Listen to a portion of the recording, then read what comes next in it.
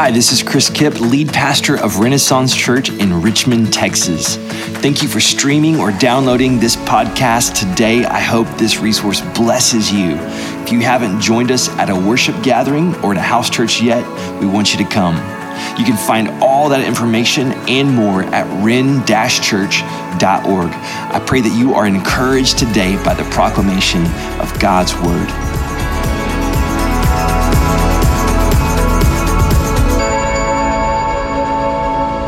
Today, we're going to be in Acts chapter 8. If you have a copy of Scripture, you want to turn there with me. Acts chapter 8, that's our passage today. And you might remember about 10, 12 years ago, a series of commercials that came out. And the theme was, I'm a Mac, I'm a PC. These were great commercials. I don't know if you saw these hilarious commercials. And I think I might have a picture. I don't know if you guys have that yet. So you have the PC guy in the suit, right? And he's, he looks very business, very, very business. But then you have the Mac guy. He looks casual. He looks cool. And the PC guy, he's kind of always complaining about stuff and the problems he's having, right? And the Mac's like, we don't have any problems, right? And the whole point of this was that Mac is cool, right? And if you're cool, you'll buy a Mac. That was the whole point of the commercials, right? Now, I know I'm treading into very dangerous waters because some of you are very passionate about whether you're a Mac person or a PC person, okay? Like, I know. So just let's all calm down together. The point I want to make is that when you have, a Mac or a PC in front of you side by side, okay? If you were to look at the specs, like the processor, the memory, they both have a keyboard and a mouse and a screen. I mean, they're very similar and their capabilities are almost identical to one another, right? But what's the difference? Well, Macs cost twice as much. Like that's the first. No, that's not what I'm talking about. What's the difference between those two machines? Well, if you're a Mac person and you use someone's PC, right, you're totally lost. Like, I don't know where things are. If you're a PC person and use a Mac, you're like, how does this work, right? Because it's the operating system is very different, right? The experience of the machine is different because of the operating system. And today, I want us to look at something from Acts chapter 8 that I believe is something that we need to get down into our operating system. You see, the operating system of the kingdom is the culture of Jesus.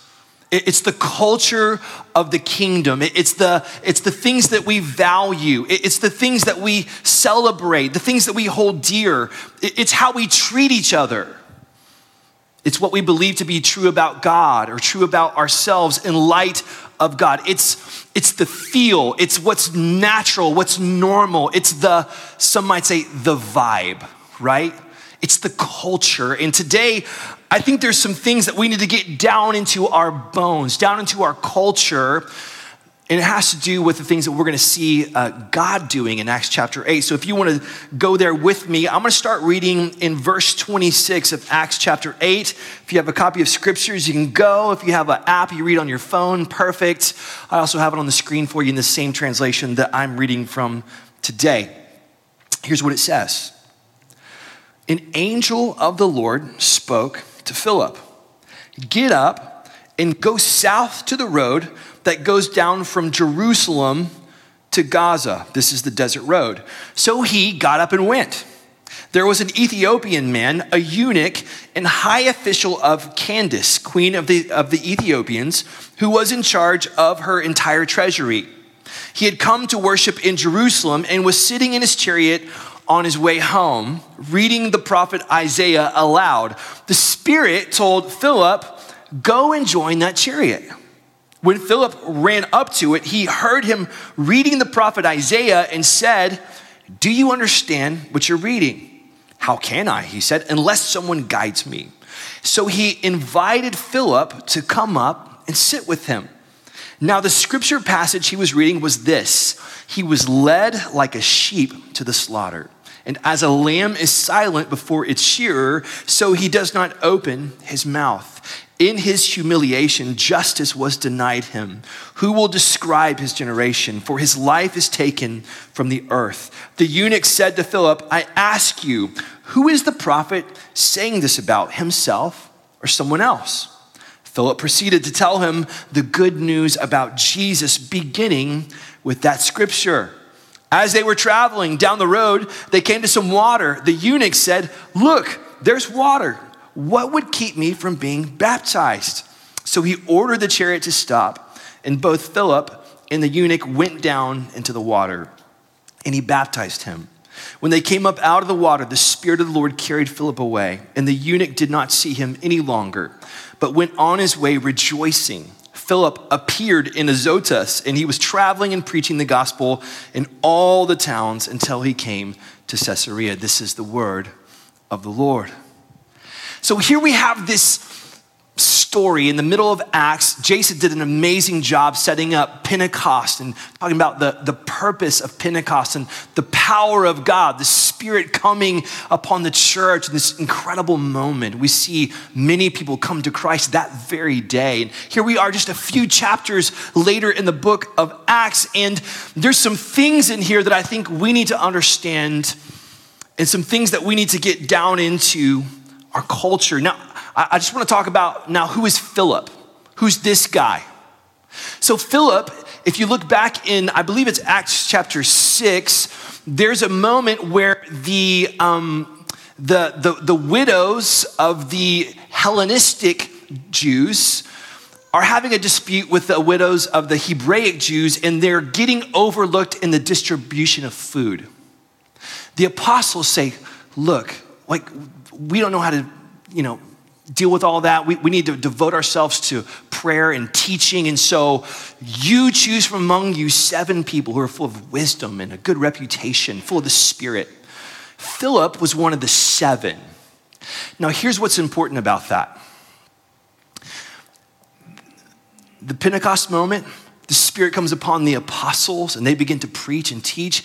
But now we see this second generation person who has the same Spirit of God in them, the power of God using them mightily, which tells us that this power was not just an apostolic thing, but it's for all believers in Christ. That God wants to empower you. He wants to empower us. And we see these amazing things happen in the story. I mean, talk about the ending. Philip is transported, and that would have been about 30 miles. So that's like you being here and then showing up in Pearland all of a sudden. Like that's crazy, right? We see these amazing, miraculous things happening. But I just want to point out some things to you that I think are incredibly important for us to understand. The first thing is this: God is on mission. God is on mission. Think about what happens in the story. Philip, he's just sitting there one day, and an angel of the Lord appears and says, go that way. He goes. As he's going, the Spirit says, go next to that chariot right there. Now, here's how the story could have gone. Philip had been listening to the apostles teach, and they had been talking about sharing their faith, and he hadn't really done that. He felt really guilty. He had a guilty conscience about not talking about Jesus more often, and so he's like, you know what? I'm gonna do it today. I'm gonna go find somebody. I'm gonna go share my faith with that person. And so he starts walking down a road, and then he sees a chariot, and he hears some guy reading the Bible, and he goes and asks him, do you understand what you're talking about? I mean, what you're reading? And then he explains the whole thing, and the guy gets saved and gets baptized. It's an amazing story. But that's not the story. Philip is just sitting there, and then God begins to point him, to direct him. See, here's the thing, is that oftentimes there's this kind of man-centered culture, a culture of effort, right? It's guilt-induced striving that happens in the church, right? We view God as detached and distant, and we're gonna do some stuff for him. And if we do it well, then this distant, detached God is gonna be really happy with us. He might even bless us in some amazing way because we're doing all this great stuff for him. And what happens is it results in using the Bible to guilt each other to do stuff. We can drop little truth bombs on people, right? We can do the Jesus juke. If y'all know the Jesus juke, right? Somebody says something and you have a pithy little scriptural come back and it's like, oh, I'm convicted now, right? So that's what happens is there's this culture that's created around he's this distant God and we're just gonna do some stuff for him. We're gonna try to make him happy. The problem is that this yoke is not easy and this burden is not light. What happens is we begin to think that it's all about us. It's all about us making these things happen. And the biggest danger is not that you burn out or that you think it's all effort-based. The biggest danger is that if it goes well, you get the glory. That's the biggest danger. God will not share his glory with us. This passage teaches us that it wasn't about Philip getting his effort together to go do something. God was out in front of him saying, go this way, go there, go next to that chariot. Revealing that we're not doing missions for God. It's that God is doing missions. God's doing mission. Now, let's talk about the word mission, because what does that word mean? Because it gets used, a lot. We're into mission. That could be, doing dental work in South America. It could be, a million different things. It could be digging water wells, providing clean water.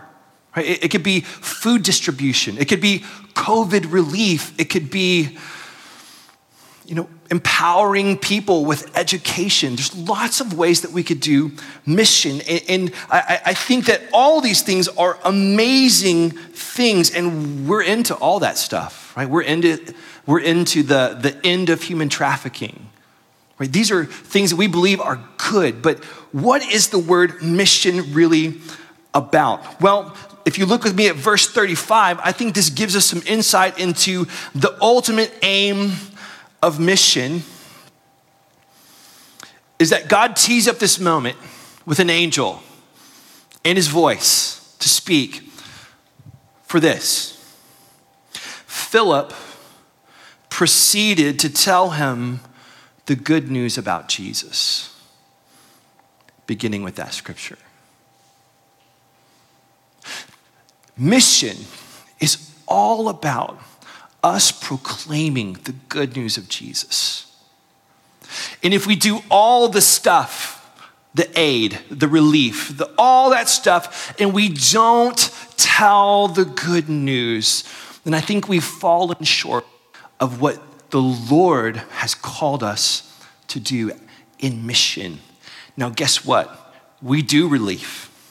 We do water wells. We do all that kind of stuff in order to tell the good news, to platform the gospel, but it's all about the gospel. So the mission that God is calling you to, believer in Christ, includes proclaiming the good news about Jesus.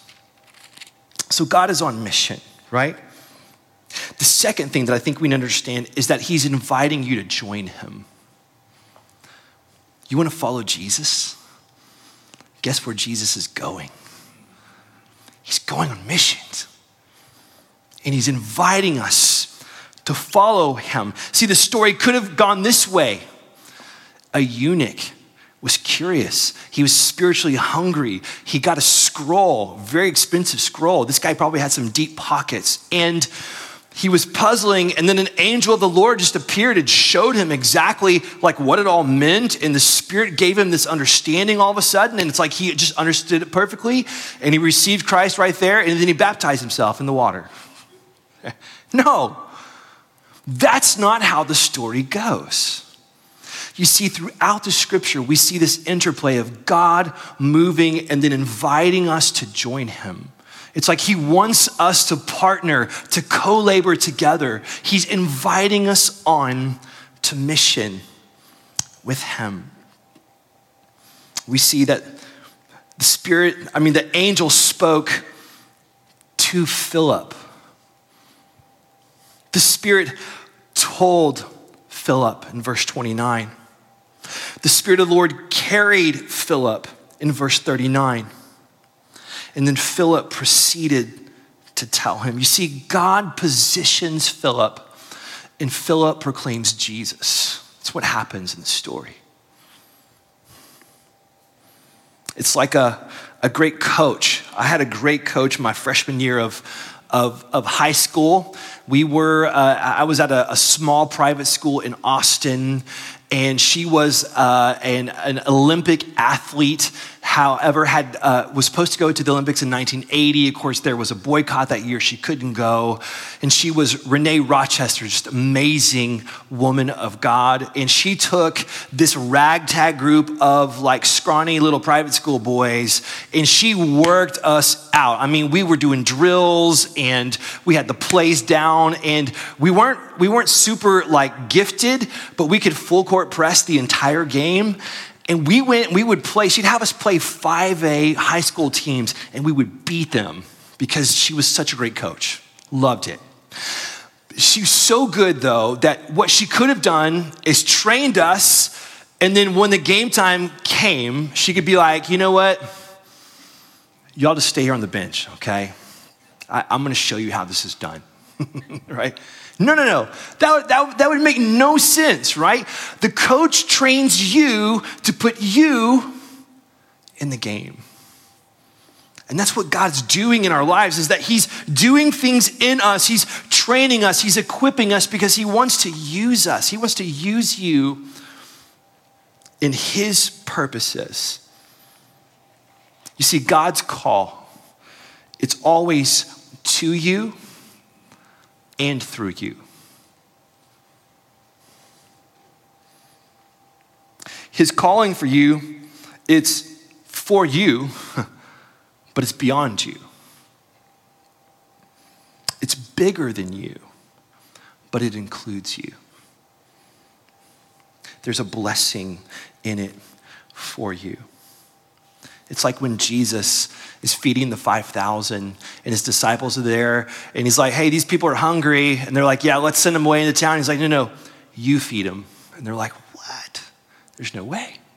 Bring what you have and let me bless it and let me break it. But it included the disciples. They got to hand the bread out and see it multiply. His calling is always to you. He says, come, right? Follow me. Come follow me. Come into my inner circle. Come be in my life. Come follow me. And I will make you fishers of men. It's always to you and through you at the same moment. It's bigger than you, but there's a blessing in it for you. So God is on mission. He's inviting us to join him. The third thing is this: anything is possible when you do. Anything is possible when you do. You see, there can be this idea in the church that mission is something that they do, right? The missionaries come and they give us a slideshow and we give them a few dollars and they do it. It's amazing. I love to hear the stories. Or my pastor or my church leader or who, they're going to do it and it's going to be wonderful. But that's not the picture that we see in scriptures. It's something that I do. It's no longer the dreaded duty for God, but it's an exciting adventure that I get to live with God. Because anything is possible when I join him. I mean, think of all the lines that are getting crossed in this story. Philip is a Jewish guy. There's this persecution that breaks out. He's scattered into Samaria. If you know the background, Samaritans are like half Jew, half not Jew, and there's like this whole They do not like each other. They kind of revile each other, hate each other. And now Philip's being carried into this people, and he's seeing God move mightily. Lots of people coming to know Jesus through his ministry there. But then this angel, and the Spirit lead him to this eunuch who has deep pockets and deep, beautiful brown skin, an Ethiopian man. And we see the gospel is crossing every line and barrier. Not to mention angels showing up and Spirit speaking and the surprise ending of being transported to Pearland at the end. Right, that's Star Wars level stuff, okay? And it's impossible. All of that is impossible. That just doesn't happen unless God is on mission with you. And then all of a sudden, things that were impossible are now possible. This is different from the world that you and I live in, the culture that we're in right now. Our culture is a culture of secular rationalism, which basically says if I can't explain it and scientifically prove it, then it probably didn't happen, right? And there's kind of like another mode of this that can happen in the church of if I can't show you exactly a verse in scripture that explains that this does happen or should happen, then all of a sudden it's not possible, right? It's Father, Son, Holy Bible, the Spirit. We don't talk about that, right? Because we don't understand all that stuff.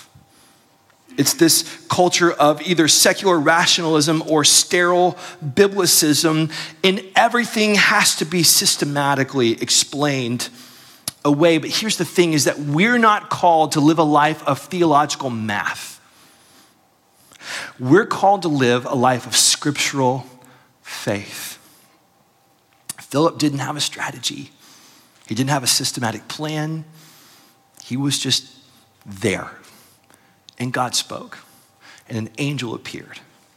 And all of a sudden, things that were impossible are now happening. It's possible. Welcome to the wild and wonderful adventures of following Jesus.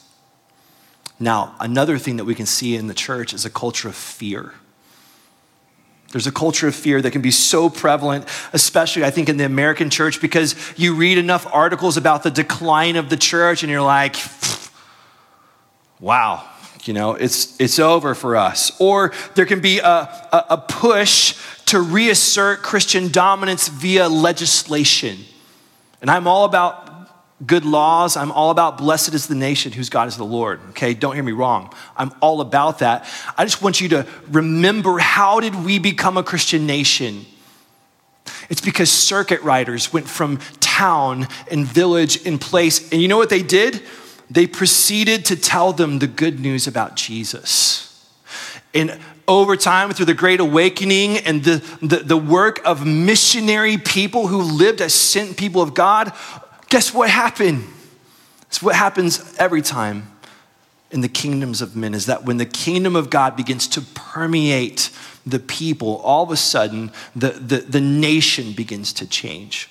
And if you get that backwards, it causes problems, because you cannot legislate a change of heart. You can't. You can pass a law and it won't change a person's heart. They need to hear the good news of Jesus.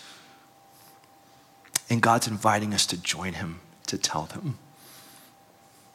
We see it whenever the mosques and the temples are being built in our city. And there's something in the Christians that's like, let's move farther away. Because this is kind of scary. We don't know what to do, because this used to be a Christian nation. It's a culture of fear. And here's the thing, the Spirit doesn't lead Philip to a Christian commune. The Spirit leads Philip onto a desert road to meet a man who looks very different from him and to tell him the good news about Jesus. My friends, let's just jettison the culture of fear. Let's remember that we serve the God who is above all names, all rulers, all powers, the God who has all authority, that everything is in submission to him, the God who's at work, the God who is still moving by his Spirit, the God who's still pouring out empowerment on you and on me. And let's join him in the mission of our community, in our city, in our church. I just wonder, does anybody want to walk with God like that? Are you signing up for that? Angels showing up and showing, hey, go that way.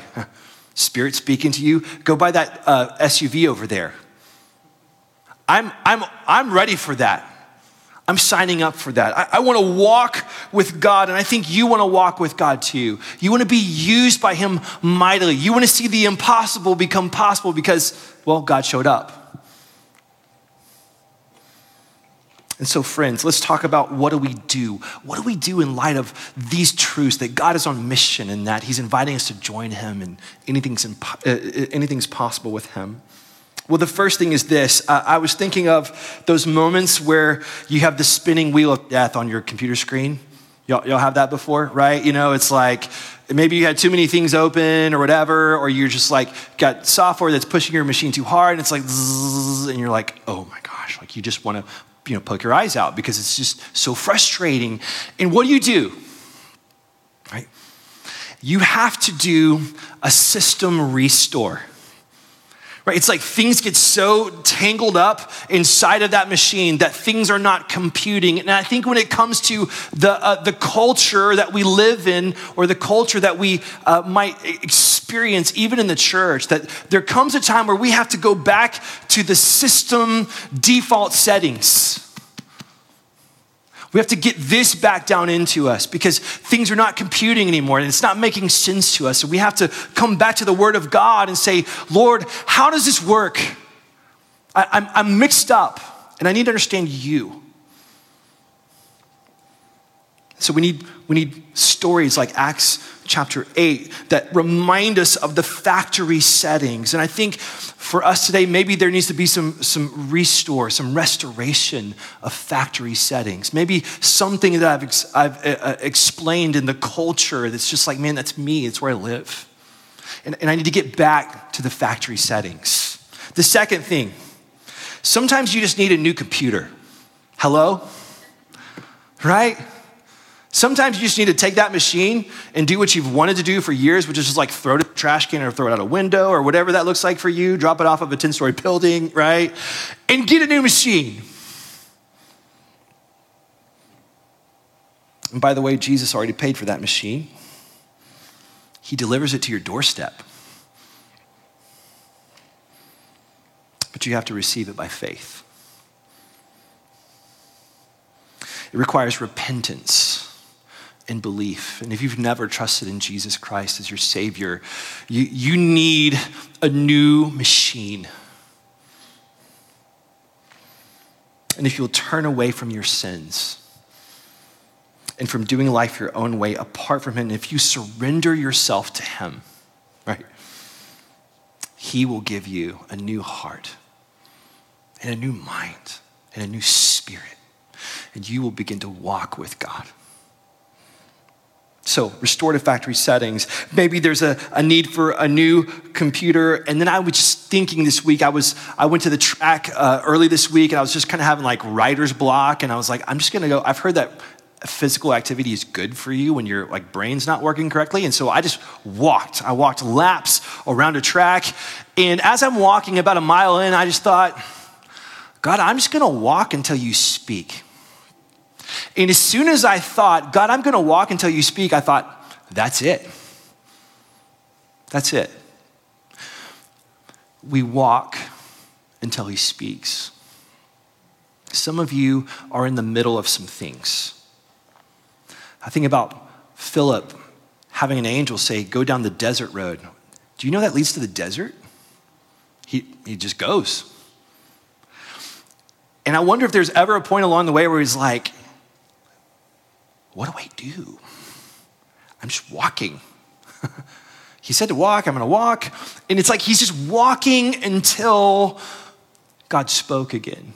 He's like, oh, the chariot. And some of you might be in between some things, and you have a word. God's told you some things. He wants to point you in a direction. You're going that direction, but now you're like, okay, hello, I'm on a desert road. I just want you to know that he will speak again. He will speak again. You're waiting for the next update. And I just want to encourage you to wait well, to pray, to seek, and to live in light of what you know already. Live in light of what you know. You know what it is to follow Jesus. You know that he's spoken to you about some things. Don't abandon those words because he hasn't spoken again today. Walk in light of what you know, and he will speak again.